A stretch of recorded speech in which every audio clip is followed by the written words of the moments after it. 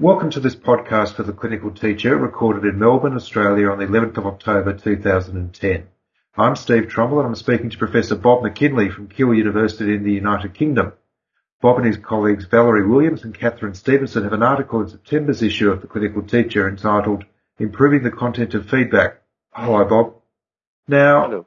Bob, I've always felt that feedback was the clinical teacher's greatest teaching tool, and yet you state that British medical students are far less satisfied with the feedback that they receive compared to their nursing student peers. Why do you think this is?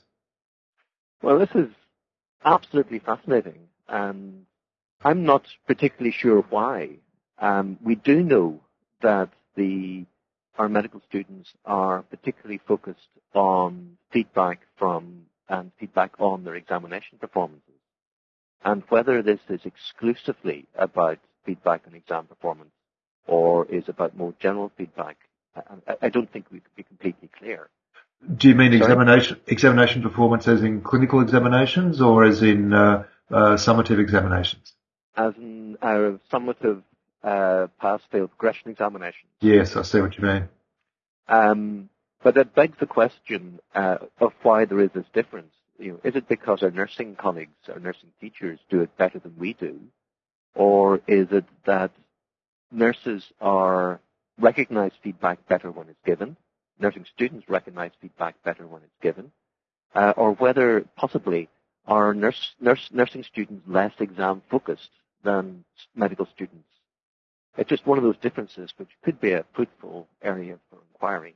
Well, one issue that you do raise in your article is about whether we've paid too much attention to the process of giving feedback rather than to the actual content. Surely the content is what the learner would be most interested in rather than the way it's delivered. I agree completely.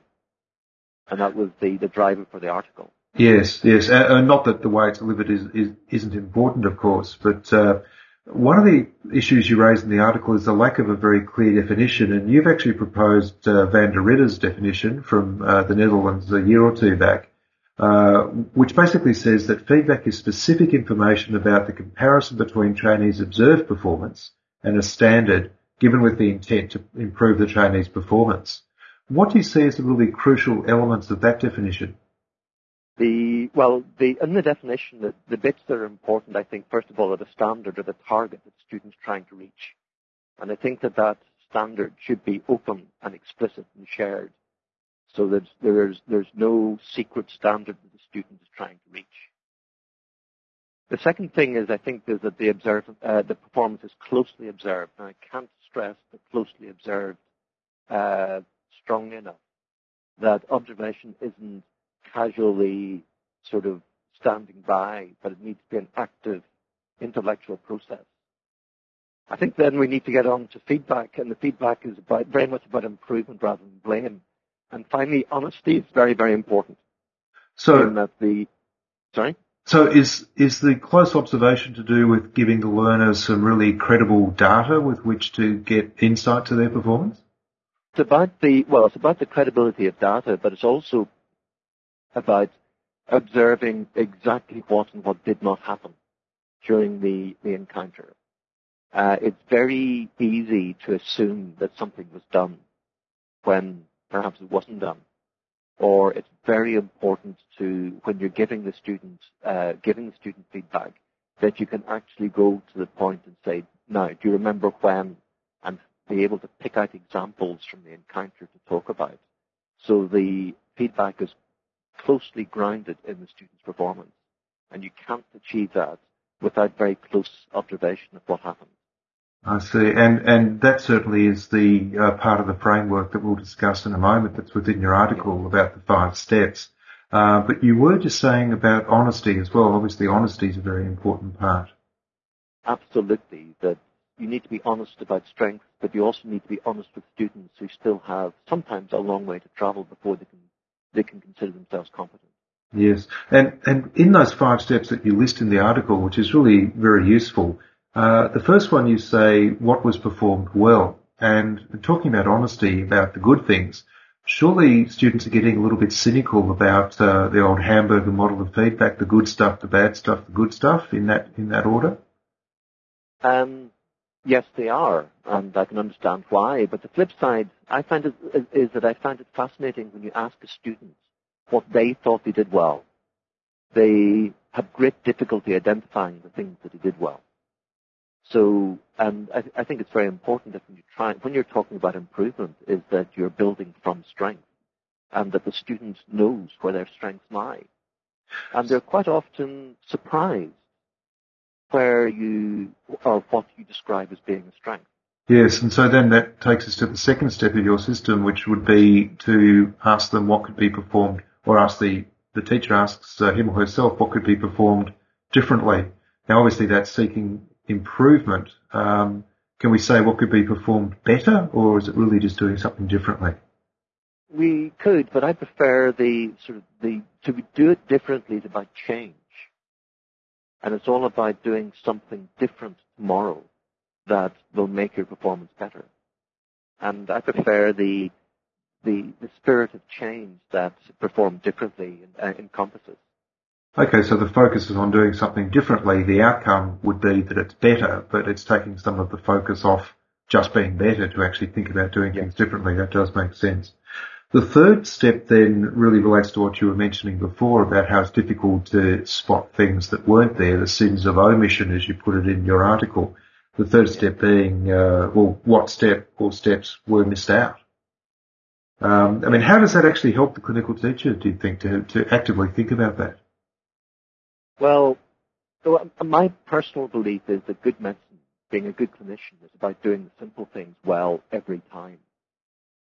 And unless you try to inculcate that habit in your student, you have missed a trick. You're actually letting your students down.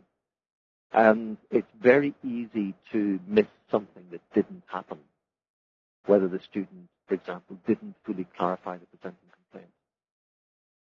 And that lack of clarification creates confusion. Things go wrong later in the encounter.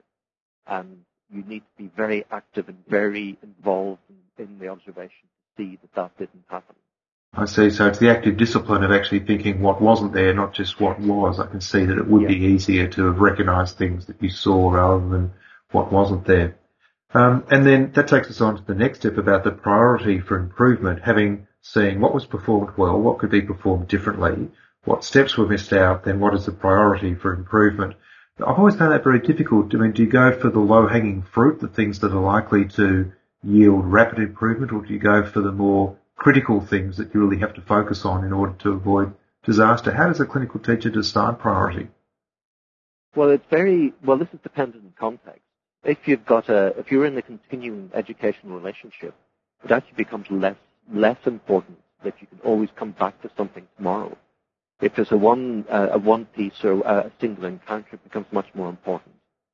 My own guiding principle is to try and identify the thing which, if the student could change it, would make the biggest impact on their performance tomorrow. Yes, well, that makes a lot of sense.